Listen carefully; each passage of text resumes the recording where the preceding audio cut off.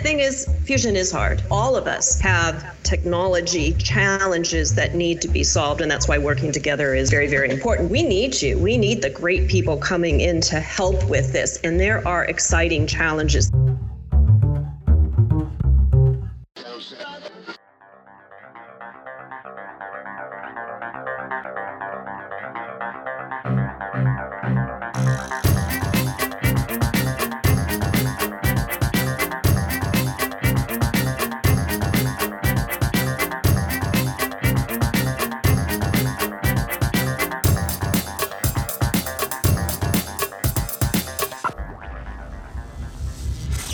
This is EnergyCast, and I'm Jay Downhauer. Today we are talking about a path to commercialization for fusion power. I love talking about fusion in this way because I believe commercial fusion could be here sooner than a lot of folks expect. To hear at least one of my guests explain it, investors don't spend money on technologies that are a generation away. For those that did not check out my earlier episodes, particularly episode 20, fusion is the process of combining atoms to create helium. This is typically done by combining hydrogen isotopes, deuterium and tritium, or DT. This creates a superhot plasma which is confined with magnets. It's been referred to on this show as humanity's get-out-of-jail-free card, inexhaustible, emission-free, abundant baseload energy. Most futurists would tell you that this is what our great-grandkids will be powering their lives with. The key is that in order for these generations before us to enjoy fusion, we have to be commercial in the next few years. There's nothing like fusion to make you realize your own mortality. For instance, if we demonstrate commercial plasma in 10 years, we could build a utility-scale plant in another 10. Another 15 years for utilities to get comfortable, another 10 to build the plants on a wide scale, 30 to 40 more years to have this become commonplace. I would be 75 by the time the second wave would be built. During this episode, we discussed the technological but also the regulatory challenges involved. And this is what could be the most pivotal hurdle in fusion. During the same conference this episode's panel was recorded, I also set up a panel with former project managers who had worked on the VC Summer expansion that failed in 2017. A lot of those issues revolved around the near impossible compliance with the Nuclear Regulatory Commission's 10 CFR 51 regulations. For my guests today, many of whom are private companies, to have to build a fusion plant under these standards is a potential deal killer. They believe the material involved in the fusion process is far less fizzle than their fission industry counterparts, and are hoping for a little regulatory mercy. It's one of the reasons I prefer to refer to the technology as fusion power rather than nuclear fusion. In fact, I don't know if this meeting ever took place, but one of my fusion guests had set up a lunch meeting with none other than Leonardo DiCaprio to discuss their fusion technology. I remember telling him, be sure to tell Leo it's fusion power, fusion power. Repeating myself just like one of Leo's most memorable lines is my belief that despite the challenges involved in fusion, fusion is definitely the way of the future. The way of the future.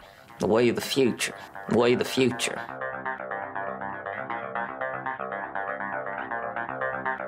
My guests today include 4 leaders in the fusion power space. Michael Capello, Senior Vice President of Prototype Deployment for General Fusion, Tyler Ellis, Senior Advisor for Commonwealth Fusion Systems, Kathy McCarthy, the Director of the U.S. ITER Project, and Artem Smirnov, CTO of TAE Technologies. They made up a panel I hosted for the North American Young Generation in Nuclear Carolinas Conference last October. As you heard in episode 99, I was asked to come back a second year, and this was the second year in a row I pitched fusion as a topic. This year, not only did they say yes, we opened the 4-day virtual event with this panel. I asked each panelist to explain briefly what makes their technologies unique. You can find a link to these slides in the show description, and despite their differences, you can tell they're all focused on the same goal. I hope you enjoy my panel, Our Fusion Future.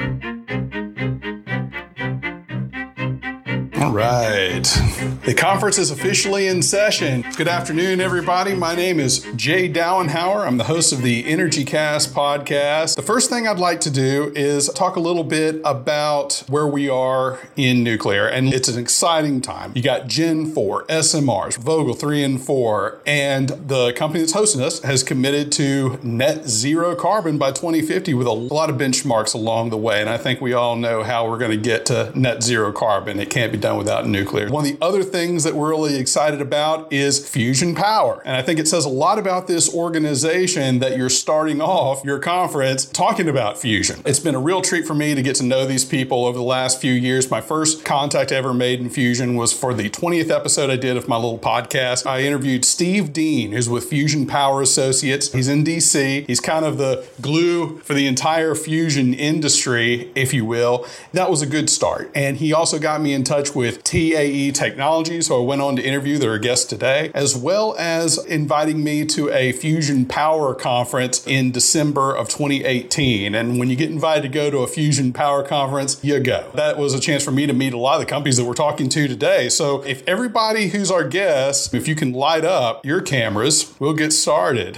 Thank you, Jay. Thank you. What a good looking bunch here. I'll go ahead and introduce everybody really quickly. We have Michael Capello. He goes by Capello, Senior Vice President of Prototype Development for Fusion. And Capello, you also were with TAE for a little while, so full disclosure there, right? Absolutely. That's right. Tyler Ellis, Senior Advisor for Commonwealth Fusion Systems. They're out of Cambridge, Massachusetts. Kathy McCartney, Director of the U.S. ITER project. You may be familiar with ITER in France. This is the U.S. arm of that effort, and she's also at Oak Ridge National Laboratory. I had a chance to visit Oak Ridge a few years ago. It was a very moving experience, just all the history involved there. And then Artem Smirnov, CTO of TAE Technologies. You may, a couple of years ago, have recognized them as Tri-Alpha Energy, but they're TAE. I want to thank you so much for joining us today. And those who are listening, these are the heavy hitters in this industry. So you're getting to meet a lot of the major players today, and it is a real treat to have you on. And one of the things that we asked all of our panelists to do is to set the table for us. And so I asked them to give us one slide each. I want you to explain your technology, also what your fuels are, because I think it's not the same for everyone, and what's your competitive advantage.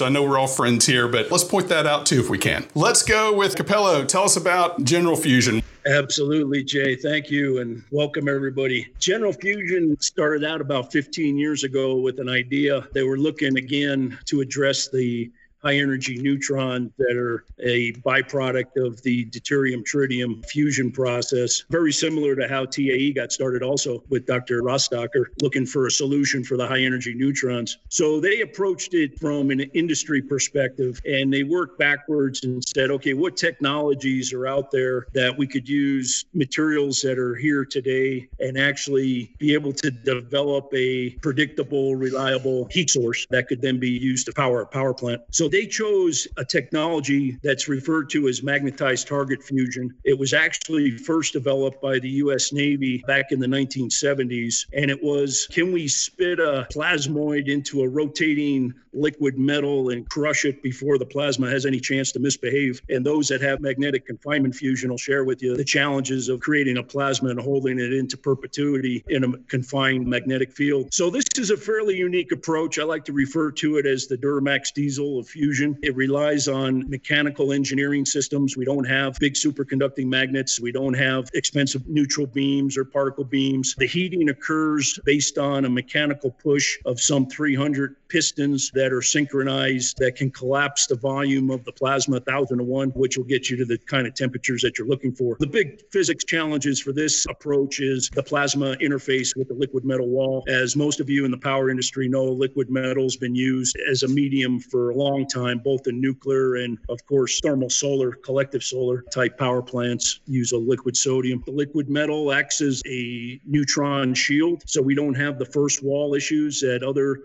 approaches have. It's a great breeder for the tritium. So we can generate all the tritium we need for self-consumption. It's bred with some lithium in the lead wall for the commercial plant. And the company's been developing a lot of test stands, and we've tested out all the major components. And we're just now starting to build the first large utility relevant scale demonstration of all these systems working together, including our large plasma injectors, our servo high-speed control pistons, and the rotating liquid metal rotor on the inside of this vessel. So basically, just like a a diesel. We blow the fuel in there. We're using deuterium and tritium, not in the demonstration plant, but for the commercial plant. We'll collapse that volume, get it to fusion conditions, pull the heat out of the liquid metal with a standard industry heat exchanger, and unfortunately spin a 150-year-old steam system on the back end, at least initially. It'll be a Brayton or Rankine cycle. When they eventually get the supercritical CO2 back ends to the size that we need, that might be an interesting technology to couple onto this thing. So again, General Fusion has traded off a lot of the physics issues for engineering issues. There's a lot of engineering challenges of getting this many pistons to crush the plasma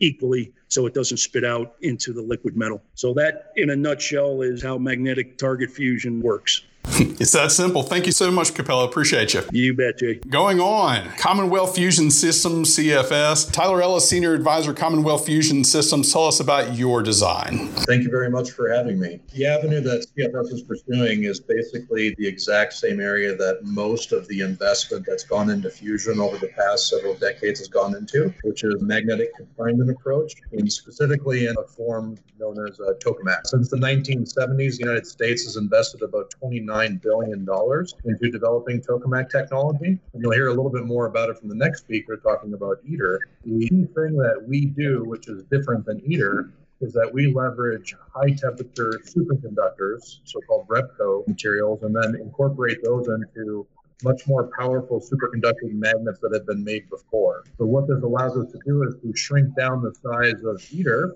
to a fairly modestly sized $400 to $500 million facility, and will demonstrate Q greater than 1 in the 2025 timeframe. And if you actually utilize the same assumptions that ITER uses for its performance and scale up, then the Spark facility will actually be able to demonstrate up to 10 times more energy that is put out than is put in to run the machine. Speaking of ITER, we'll go right into ITER. Kathy? Thanks for the lead in, Tyler, and thank you, Jay. As has been said, ITER is based on tokamak technology and is, in the world of fusion, the most mature, which doesn't mean that any of it is actually mature, but we're certainly, in terms of the database, we're accessing the largest database. And ITER was specifically designed using known technologies. Now, I said technologies because in some cases we're actually putting these technologies together in a way that has never been done before. So there is some first of a kind, primarily in the area of engineering. ITER itself is going to demonstrate the feasibility of fusion energy, including achieving sustained fusion power, 500 megawatts for up to 3,000 seconds.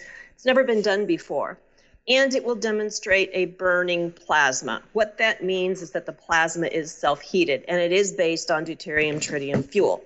And again, the reason for that is it is based on where we know the most. DT reactions are among the easiest to actually make happen. There are multiple partners in this, 7 partners: the EU, China, India, Japan, Korea, Russia, and the US. It represents more than 50% of the world's population, 80% of the world's GDP. And one of the things that's really unique about ITER is that the tokamak assembly is actually underway. So all of the support buildings, you can see there the aerial view. The support buildings, the infrastructure is there.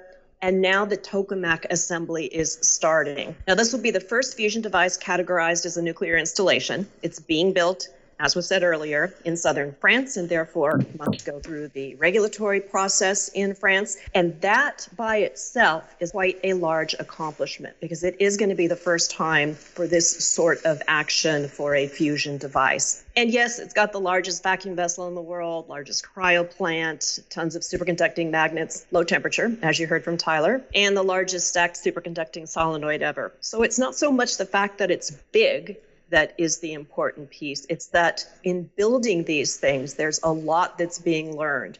And so broadly, what's going on in ITER is very much paving the way and really lending results and providing results that are relevant for the other activities that are going on, these other fusion devices that are under development. And all of it is extremely important. You want to have multiple pathways. This is a very challenging problem. And so ITER is very much looking to and working towards sharing what's being learned to those other technologies. And with that, I will pass on to the next person. My wife and I are actually in France last year, and it really was painful to not be able to work in a visit out there. We just were in the wrong part of the country. Maybe some other time we can get to actually go out there and see it.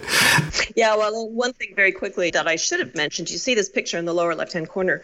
That's actually the cryostat base being lowered into the tokamak pit. That is a greater than 2-ton structure that was placed with tolerances within 3 millimeters. So again, really important engineering demonstration. So, sorry, Jay. Incredible, Kathy. And then finally, TAE Technologies. Artem, tell us about TAE's fusion machine. Thanks, Jay, and thanks for having us. Hi, everyone. TAE's approach to fusion is based on an alternative plasma configuration called field reverse configuration, or FRC for short. And the key advantage that it offers really stems from the fact that it's a high plasma beta configuration. And beta is a conventional parameter used in plasma physics. This is a ratio of your plasma pressure to the confining magnetic field pressure. This is a highly efficient configuration which can be made very compact and high power density, which opens a pathway towards aneutronic fuel capabilities, aneutronic fuels. In other words, fuels that do not generate neutrons and therefore are much more benign and technologically friendly.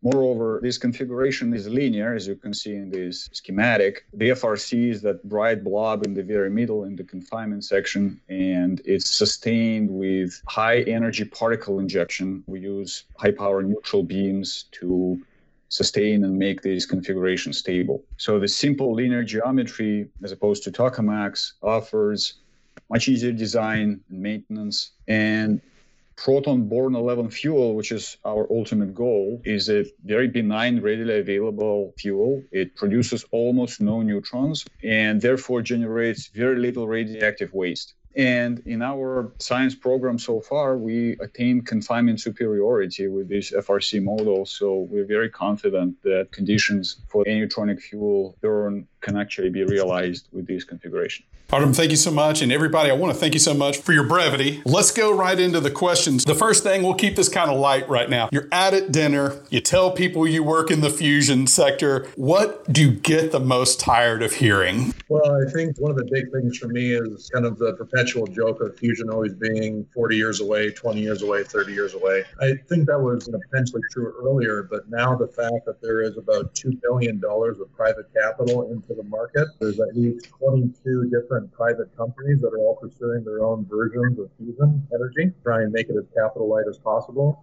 And many of the companies are targeting commercial deployment in the 2030s timeframe and demonstration by 2025 timeframe. So when you're talking about that type of situation, private dollars don't get invested into things that are perpetually 40 years away. There's a lot of key enabling technologies. In the case of us, high temperature superconductors allow us to make more powerful magnets, but more powerful simulation tools and a variety of other things that really, the situation is different now. I think the game is different now, given that a lot of these fusion concepts are actually competing with advanced fission concepts for deployment timeframes.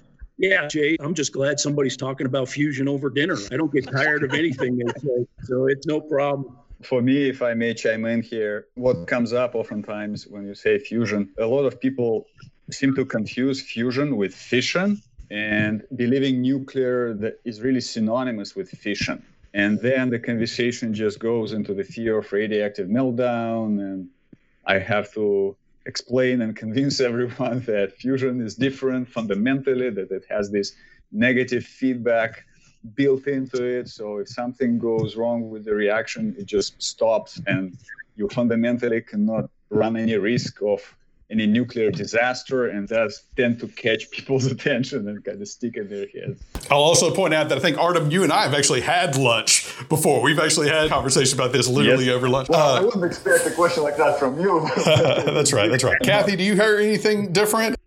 So I would certainly get on the bandwagon of, gosh, why is it taking so long? And sometimes the conversation starts, well, they did that on Star Trek. How can it be so hard? They had a fusion reactor that was powering the Enterprise. And the thing is, fusion is hard. And there are a lot of very, very challenging problems. And so when you look at the broad range of confinement concepts, and it's great that all of these are going on, Mother Nature isn't typically kind. Something might be easier here. It's typically harder here. So all of us have technology challenges that need to be solved. And that's why working together is very, very important. But I would say for the NAYGN folks out there, we need you. We need the great people coming in to help with this. And there are exciting challenges. I did my graduate work in fusion quite a while ago. I won't say exactly when. I spent half my career in fusion and half in fission. And what I can tell you is I love working in the fusion field. I came back to it specifically to come back to fusion, to work on ITER because I was familiar with it, because the challenges are great and the people are great. So great field, you guys. Yeah. Among your different core technologies, this idea of deuterium and tritium, and in that conference I told you about that I attended, there was a lot of talk about the tritium breeders, right? So how big of a challenge is that to overcome, and especially make that where you'd have a sustainable amount once a facility would be commercial? Yeah, so if I can step in here, my graduate work was actually on the technology side, fusion blankets, and it is a challenge. And the real challenge is you can do these calculations and you can get a tritium breeding ratio greater than 1, but until you actually accurately model everything, there are so many losses, so many places that tritium gets sucked up. And it's really important to look at all of that. So it's kind of like the more you know, the more you understand that tritium breeding is a challenge. So if you look specifically at what's being done in ITER and how can this help all the other DT fuel cycle fusion machines, one of the things that we have to do is be able to scale up tritium exhaust processing. And so that's something that's being done for ITER. And it's not something that you can just do overnight, even though it's been demonstrated at smaller scale. Whenever you scale just about anything up, you find new challenges. And I can point to issues we've had in various of the technology areas. So again, that's one of the things that's really useful about ITER is these things are actually being built and will be run. And that helps the other folks. At commercial scale. I mean, 500. At commercial scale. Yeah, right. Now, TAE, you're not doing tritium, right? You're using hydrogen. Anybody else? It's a technology that ought to be developed, but one other thing to point out is tritium is commercially available from several different entities, both in the United States and around the world. So there is a pretty significant supply with which to draw upon. Specifically, exhaust from CANDUs. What's the price per pound? It was pretty expensive at this point. Yeah, but it's kind of similar to, uranium fuel prices in fission. The cost of the fuel is a pretty small part. And even if you were to have a pretty significant change in the cost of the fuel, it's not going to change your net price of electricity very much. Right on. Capello? Yeah, I just want to echo what Kathy was saying. We first learned from ITER and then look for an alternative approach to it. And that was really one of the technologies that the founder of General Fusion, Dr. Michel Laberge, was looking at was what technology will give us a good breeding ratio and how can we contain it and minimize parasitic losses of the tritium. Tyler's 100% right. You can go buy tritium commercially, and we believe based on all the modeling and calculations we've done, we'll be able to generate enough tritium within our system that'll be self-sustaining. And we're dealing with significantly less volumes than what Kathy has to deal with at ITER. We're dealing with volumes that are less than what a lot of fission nuclear plants free release. So I think we'll be okay. We've got the liquid metal to entrain it, and we haven't finalized what technology we're going to use to extract the tritium out of the liquid lead, liquid lithium, but probably some sort of gettering type technology that we can strip it off with. But all that's still under development. Well, one of the things that you brought up, the way you put it was a lot of these technologies that make up your core system are quote unquote off the shelf. And most people wouldn't think that a fusion machine would have off the shelf components. Maybe that's why like a 12-year-old kid made a fusion machine. And TAE, I saw your social media, you actually had them over at your facility. But what is the biggest technological challenge for your machines right now, other than maybe scaling it up? So, every technological approach has different aspects that they're really seeking to demonstrate, but we think that one of the common things that we've heard from investors is the need to see a fully integrated demonstration facility. Investors are really more focused on seeing all of the technologies that are necessary to work together, rather than just demonstrate one component over here, one component over here, and then if you combine them together, then it'll be fine. Yeah, and if I can add, I think that an area that has gotten, far less investment than overall in the machine is the technology area, the whole breeding tritium, energy conversion, how do you get the heat out? When you look at the U.S. fusion program, it's been very much focused on the physics side, the confinement. And the experiments have been as well. Now, ITER is not a technology demonstration machine. However, it will have some test blanket modules, for example. But I think that's an area that could be funded better by the U.S. government. I always have to be careful when you say these things. But when DOE went to developing the science underlying fusion energy, as opposed to actually developing fusion energy, there was a big decrease in the technology side. So I think overall, it's the technology side that has been underfunded. And that's relevant to, I think, all of us. I got a couple questions here. One's from Dan Monahan. Are you intending for commercial plants to be grid-connected electron generators, or are you looking into broader product forms like high-quality heat or hydrogen fuel carriers? All the above, right? Yeah. Yeah, I think it kind of widely applies to all, given the higher temperatures that are capable with many of the intermediate coolants. And we hear this conversation a lot with SMRs, right? They can kind of do everything, right? Jeremy Miller said, I read a recent article that a near room temperature semiconductor was achieved. How important is this with regards to magnetic containment? Yeah, I think magnetic confinement. The interesting thing about the Rebco superconductors is that this is a technology that was kind of a Nobel Prize level discovery in the 1980s when it came out, but it takes industry many decades to figure out how to manufacture it at scale. If you can demonstrate individual crystals in a laboratory setting, that's interesting, but until you can actually make that and fabricate that into an industrially relevant form that you can actually use to take advantage of the attributes of that material, that's the lagging time. With the case of high temperature superconductors, it took industry several decades to figure out how to manufacture it into large tapes that you can wind those tapes into cables and then make magnets out of. There's always new technology which is coming out, and the higher and higher temperature that these new superconductors can be developed at, that is great, and we always welcome that. But right now, the current state of the art that is industrially relevant forms and industrially relevant quantities are the Rebco superconductors. Yeah. David Hugel asks, I have always heard that fusion is mostly a materials problem. This kind of goes to Tyler's. This is one more materials question. Can folks speak to the materials concerns, such as how long the structural supporting materials last? And also, are these rare materials? Are these readily available?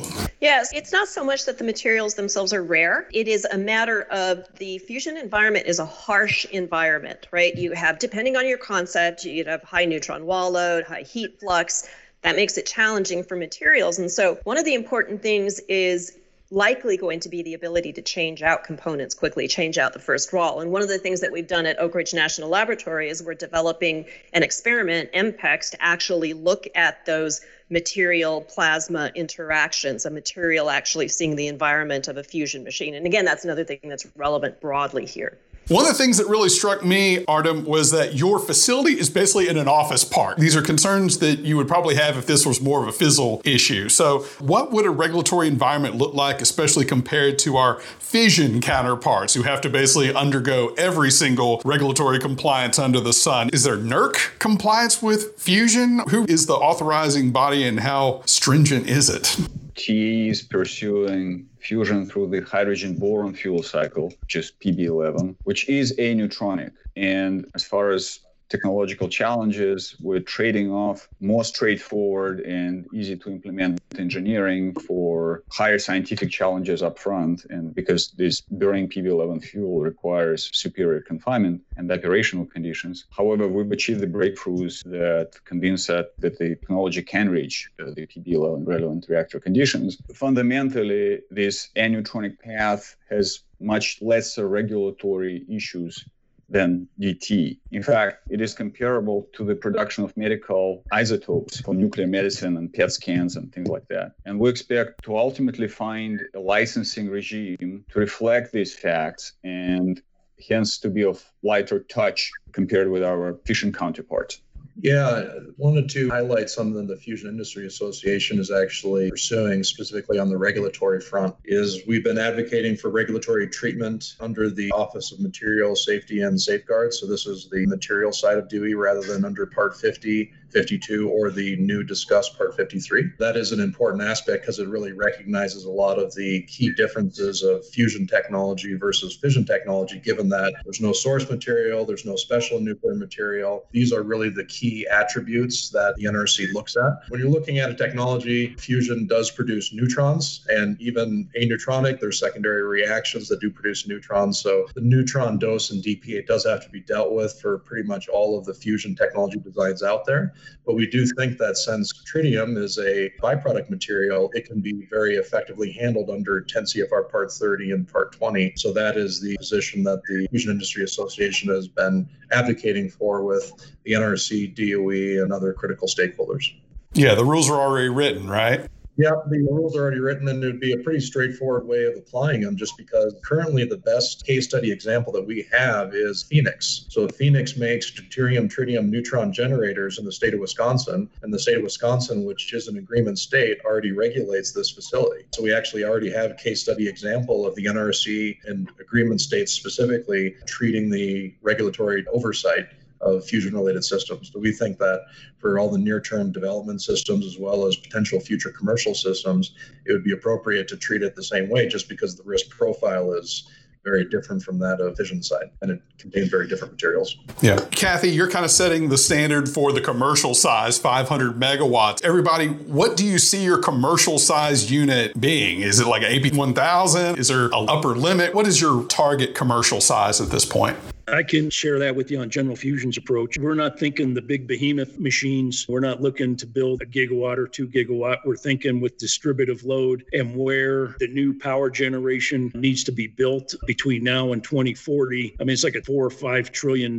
marketplace. We believe that the smaller distributed machines are the sweet spot, sort of the same concept that the SMRs had. So we're thinking a couple of 100 megawatts, and you can 6-pack them together if you want a gigawatt machine. But we think it makes sense on a smaller scale, especially if you're going to use this for replacement power. This technology, because of what Tyler just said earlier, and Artem also about the benign safety profile, these power producing machines could be located right within a city limit. You're not going to do that with a fission plant. I think the smaller, the better. The other key thing to remember, there's no fuel infrastructure, right? There's no coal piles, there's no gas lines, there's no front end nuclear production, nuclear fuel production facilities. These are really going to fit well wherever the current infrastructure is. And a lot of your attendees, if they're out of the utility industry, they know how difficult it is to get new right of way and build new infrastructure. So really, wherever the switch yards are, you should be able to place any one of these fusion technologies that are smaller. An ITER is a monster-sized plant that's going to take a lot more space, but these smaller compact devices like Commonwealth and TAE and ourselves, we believe we could find a nice niche within or close to cities and close to populations where the power is needed. So I think I need to point out that the size of ITER was not chosen to be a demonstration facility, a demonstrator of commercial fusion. It was chosen because, in general, for fusion, bigger is easier when you look at the physics.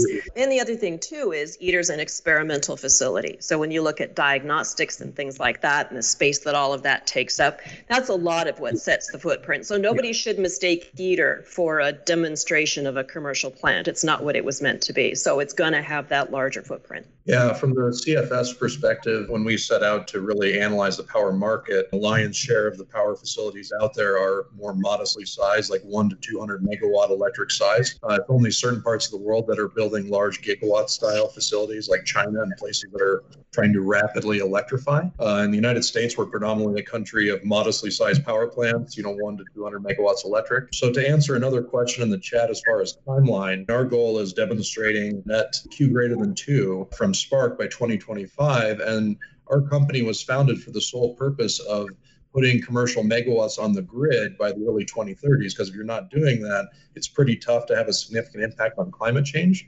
So our first commercial power demonstration unit we call ARC, which is 200 megawatts electric, we plan on having coming on the grid in the early 2030s.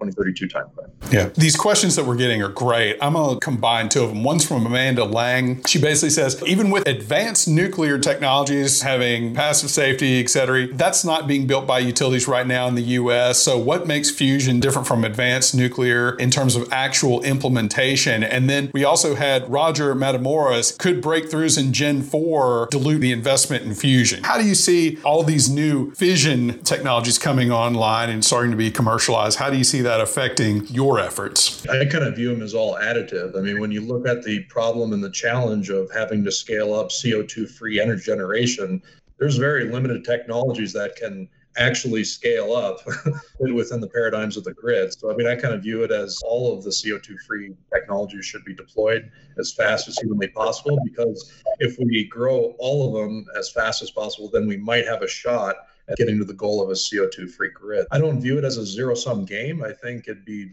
beneficial in our industry to not think about it as a zero-sum game, but in fact encourage all the different concepts and all the different technological approaches for it. I think it's kind of all of the above strategy rather than an either or. Yeah, I think that Tyler is absolutely right on that. And we recently at Oak Ridge National Laboratory, we formed a new directorate. I came in to be the U.S. ITER project director. I still have responsibility for ITER, but I also have responsibility for the domestic fusion program and also our fission program. There's a lot that can be learned from those. And one of the things I'll tell you that we in fusion can learn from the fission community is that ability to be disciplined, follow codes and standards. And while I understand our source term is different, I believe in general, we in the fusion community underestimate the regulatory needs. And I'm all for a different regulatory structure. There are those discussions going on under NRC. But in order to use something other than what the fission reactors are using, you've got to change regulations in the NRC because power on the grid means you fall under the US NRC if you're nuclear. And my experience in the fission industry, I think, has been really helpful as I take that to fusion. Kathy, you're wearing a lot of hats. I hope you're wearing your seatbelt. We'd hate to lose you. Yeah. I just want to offer one thing on that because the commercial megawatts on the grid doesn't necessarily invoke NRC treatment of the facility. You actually go and it's the presence of source material and special nuclear material and or byproduct material that would necessitate that. Because one of the central aspects, the Fusion Industry Association developed a whole regulatory white paper that actually analyzed specifically how the fusion industry could be treated from a regulatory standpoint, and specifically what is codified in NRC restrictions and all that sort of thing. The commercial megawatts isn't actually the threshold with which the NRC would assert jurisdiction. It actually has to do more with presence of source material, special nuclear material, and that sort of thing.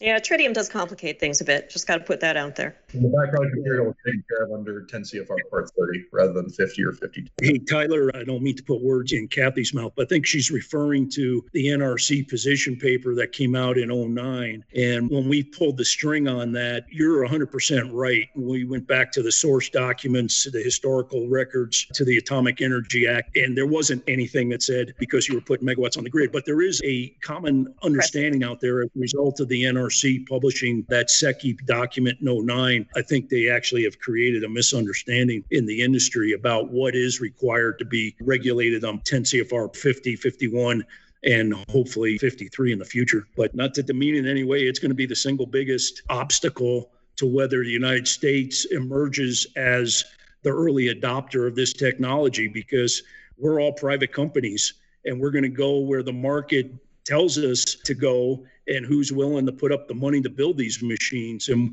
we hope it's North America, but that's still yet to be seen depending on how predictable the regulatory regime is at the end of the day. Let's talk about financing real quick, especially these private companies here. Do you feel like DOE is giving fusion a sufficient amount of interest? Kathy said earlier that the government has been really negligent in not funding fusion development at a higher level. I mean, look at the money that we spent on wind and solar development and compare that to what we're spending now on fusion out of the government. ITER has the lion's share, of course, and rightly so. That's where most of this science is being developed. But the U.S. government has not put out sufficient funding for this development, and that's forced us to go private funding route in order to keep up the pace of our technology development. Yeah, I mean, with CFS, we raised about $200 million so far from a wide variety of advanced investors like Bill Gates through Breakthrough Energy Ventures, a couple of multinational oil companies, and several others. What our plan is we can do what we seek to do entirely with private funding. And that's what we're planning to do, which is admittedly a higher risk pathway. But I do think that there's a number of different mechanisms for the public and private sector to work together.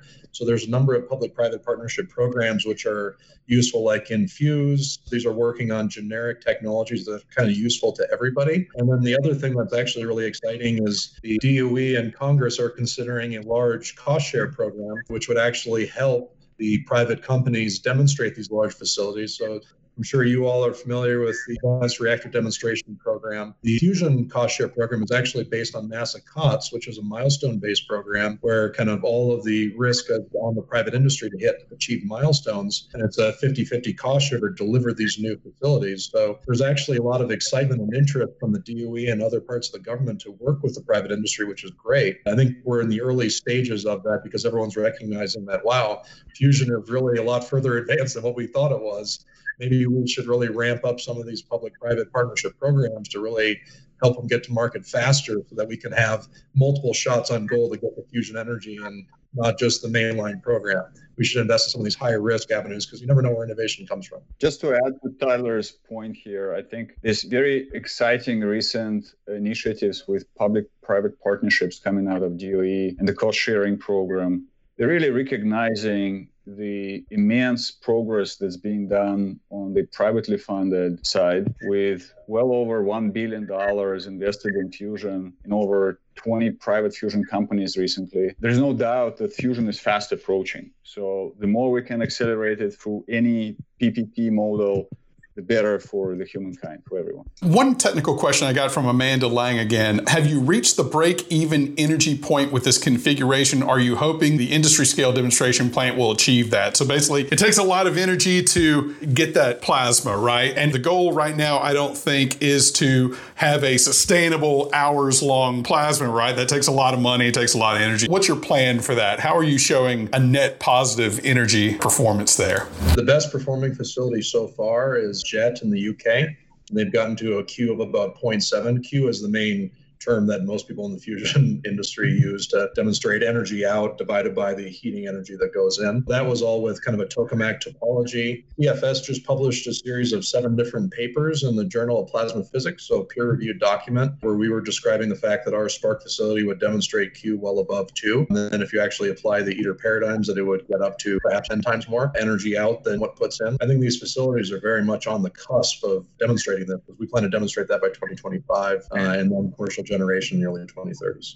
Artem, I interviewed Michael Binderbauer about 2 years ago. He's your CEO at TAE. One of the things that we talked about was this idea of in a fusion future. We're past the first units, and now this is available to the world, right? Do you still have a world that has coal plants, let's just say with carbon capture, natural gas, conventional fission? I think that was a question that we had here on this chat side. Or is fusion the best and only option you really need? Are there other energy generating sources out there if widespread, small, large commercial nuclear fusion's available? Well, we certainly expect that fusion will coexist with all power generation technologies. They all come with their advantages and disadvantages, various attributes, timelines.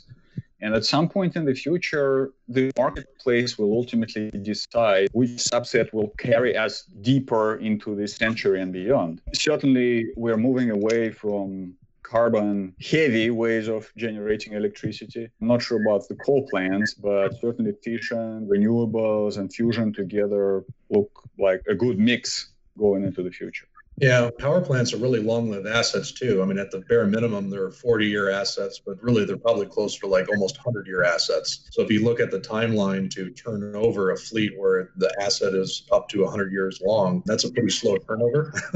Any sort of a transition we're going to have is going to occur slowly over time. Jay, I'd like to amplify that. Artem and Tyler are 100% on the money. I mean, you know the utility industry, right? We're going to have enough runtime to prove out the capacity factor and reliability factor of this technology before a lot of power generators are going to sign on to swap out their fleet, right? And as Tyler just indicated, that takes time. It'll be a 20-year burn-in period where everybody's working out the bugs and demonstrating reliability, availability, and maintainability of this new technology. So it's not going to be an overnight turn the switch and all carbon's gone. It's going to be more what Artem said, and it'll be a joint portfolio of power generation for most any power generator. But there could be those that get so excited about this new technology, they may be bold enough to try to do it exclusively, but I don't think their business plan would allow that. Getting close to the end here, we promised we would ask this. What job opportunities do you have, and what do people need to be studying, focusing in on?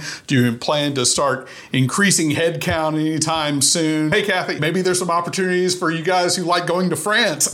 At Oak Ridge National Laboratory, we've got many job postings out there now, and it's all ranges of things. Do you like working on the physics, the technology? Do you want to work with one of the privately funded, because that's another emphasis of ours, is to work with the privately funded fusion reactors? Do you want to work with France? All different fields, right? So engineers, physicists, people who understand looking at things from an experimental perspective. So yes, we've got tons of job postings out there, great work. So please do take a look at them. Now for private companies. One, I encourage everyone to go to cfs.energy. We have our jobs posted up there. I think we have 25 open positions that we're looking for actively right now. We just passed internally 100 full-time employees in CFS, and we work with another 140 people at MIT and other collaborators. So we have a pretty sizable team, and we're still planning on growing it pretty quickly. So I would highly encourage you to go to the website and check it out, because we need talent from all across the board. We're the same way, Jay. We've hired, I think, 16, 17 people in the last 30 days. We're definitely in a hiring mode. We're well funded. We're picking up steam on our demonstration design. It's exciting if you have engineers that want to create and be innovative and come up with good solutions in a close-knit team environment. Private Fusion is a great place to do that. It's definitely cutting-edge technologies. It's definitely a place to find employment right now. And if I may just advertise for TEE, I think it's great to witness how the privately funded fusion companies are growing rapidly, are hiring. We're all on the same page in this trajectory of growth and bringing more resources to this noble cause. There is certainly no shortage of jobs in the privately funded fusion industry, which is exciting for me, who has been in this privately funded area for a while now. When I was coming out of grad school, I think there was maybe one job available at Trialpha, which I took happily. There was a monumental shift in this space since then over the last decade or so. We at TAE have a couple of dozen active job postings at any given time. And just one central theme to this all, which I love to highlight, of course, this is plasma physicists, engineers, designers in high demand, naturally. And even more so, people who can bring various experiences and broad range of skill sets, because fusion being so multifaceted, so many technologies need to work together seamlessly, that the most successful people that we've hired at TAE, they actually came not from the fusion field, they came from adjacent fields, and they brought with them their broader perspective on challenging engineering and physical tasks. So keep that in mind. And I wanted to point something out. Everyone who thinks that maybe fusion is still a young industry, I want to point out this picture right here. You're seeing it right now. The guy on the left needs no introduction, but this month, October of 1920, this is now the 100th anniversary of Sir Arthur Eddington's famous paper, The Internal Constitution of the Stars, which theorized nuclear fusion for the first time. So all of my panelists are now working in a 100-year-old industry. And what a cool picture that there's Sir Arthur Eddington right there. So with that, thank you so much for this opportunity. And thank you to all of our guests. This was fabulous. Thank you so much, everybody. Appreciate it. Thank you. Jay. Thank you. Cheers. Those were my 4 fusion power panelists from Commonwealth Fusion Systems, General Fusion, TAE Technologies, and the U.S. ITER program. I want to thank all these companies for setting this up, and Tyler Andrews at the Carolina chapters of NAYGN for letting me host this event. I think this was also a fitting topic for episode 100, don't you think? I want to thank my wife, Ashley, who lets me take days off work sometimes and lets me spend hours cutting these shows together. I also want to dedicate this episode to my dad, Dr. Stephen Dauenhauer, who we lost last year. Just as I was getting started speaking on behalf of this show, Dad was always so supportive, and the show gave us a lot to talk about in the last few years I had with him. Now, for me, my work is a job, but this show is my career. And for those of you out there who feel like your job doesn't get you where you want to go, for me, this podcast has given me a chance to be on an even level with anyone in the industry, and it has been such an exciting ride. We're certainly not going anywhere, and we have many more episodes in store. You can find plenty of pictures for this episode, as well as the slides from the panel on energy-cast.com, as well as on Instagram and Parler at Host Energy and Twitter at Host Energy Cast. All guests are sent the raw and completed audio the week of release. So far, no complaints. Be sure to leave us a positive review on iTunes. That gets the word out. Music was produced by Sean Stroop at Stroop Loops, and that wraps up episode 100, the Platinum episode. Be sure to join us next week when we discuss the right mix of storage with some of the nation's leading experts. Until then, I'm Jay Dauenhauer. We'll see you next time.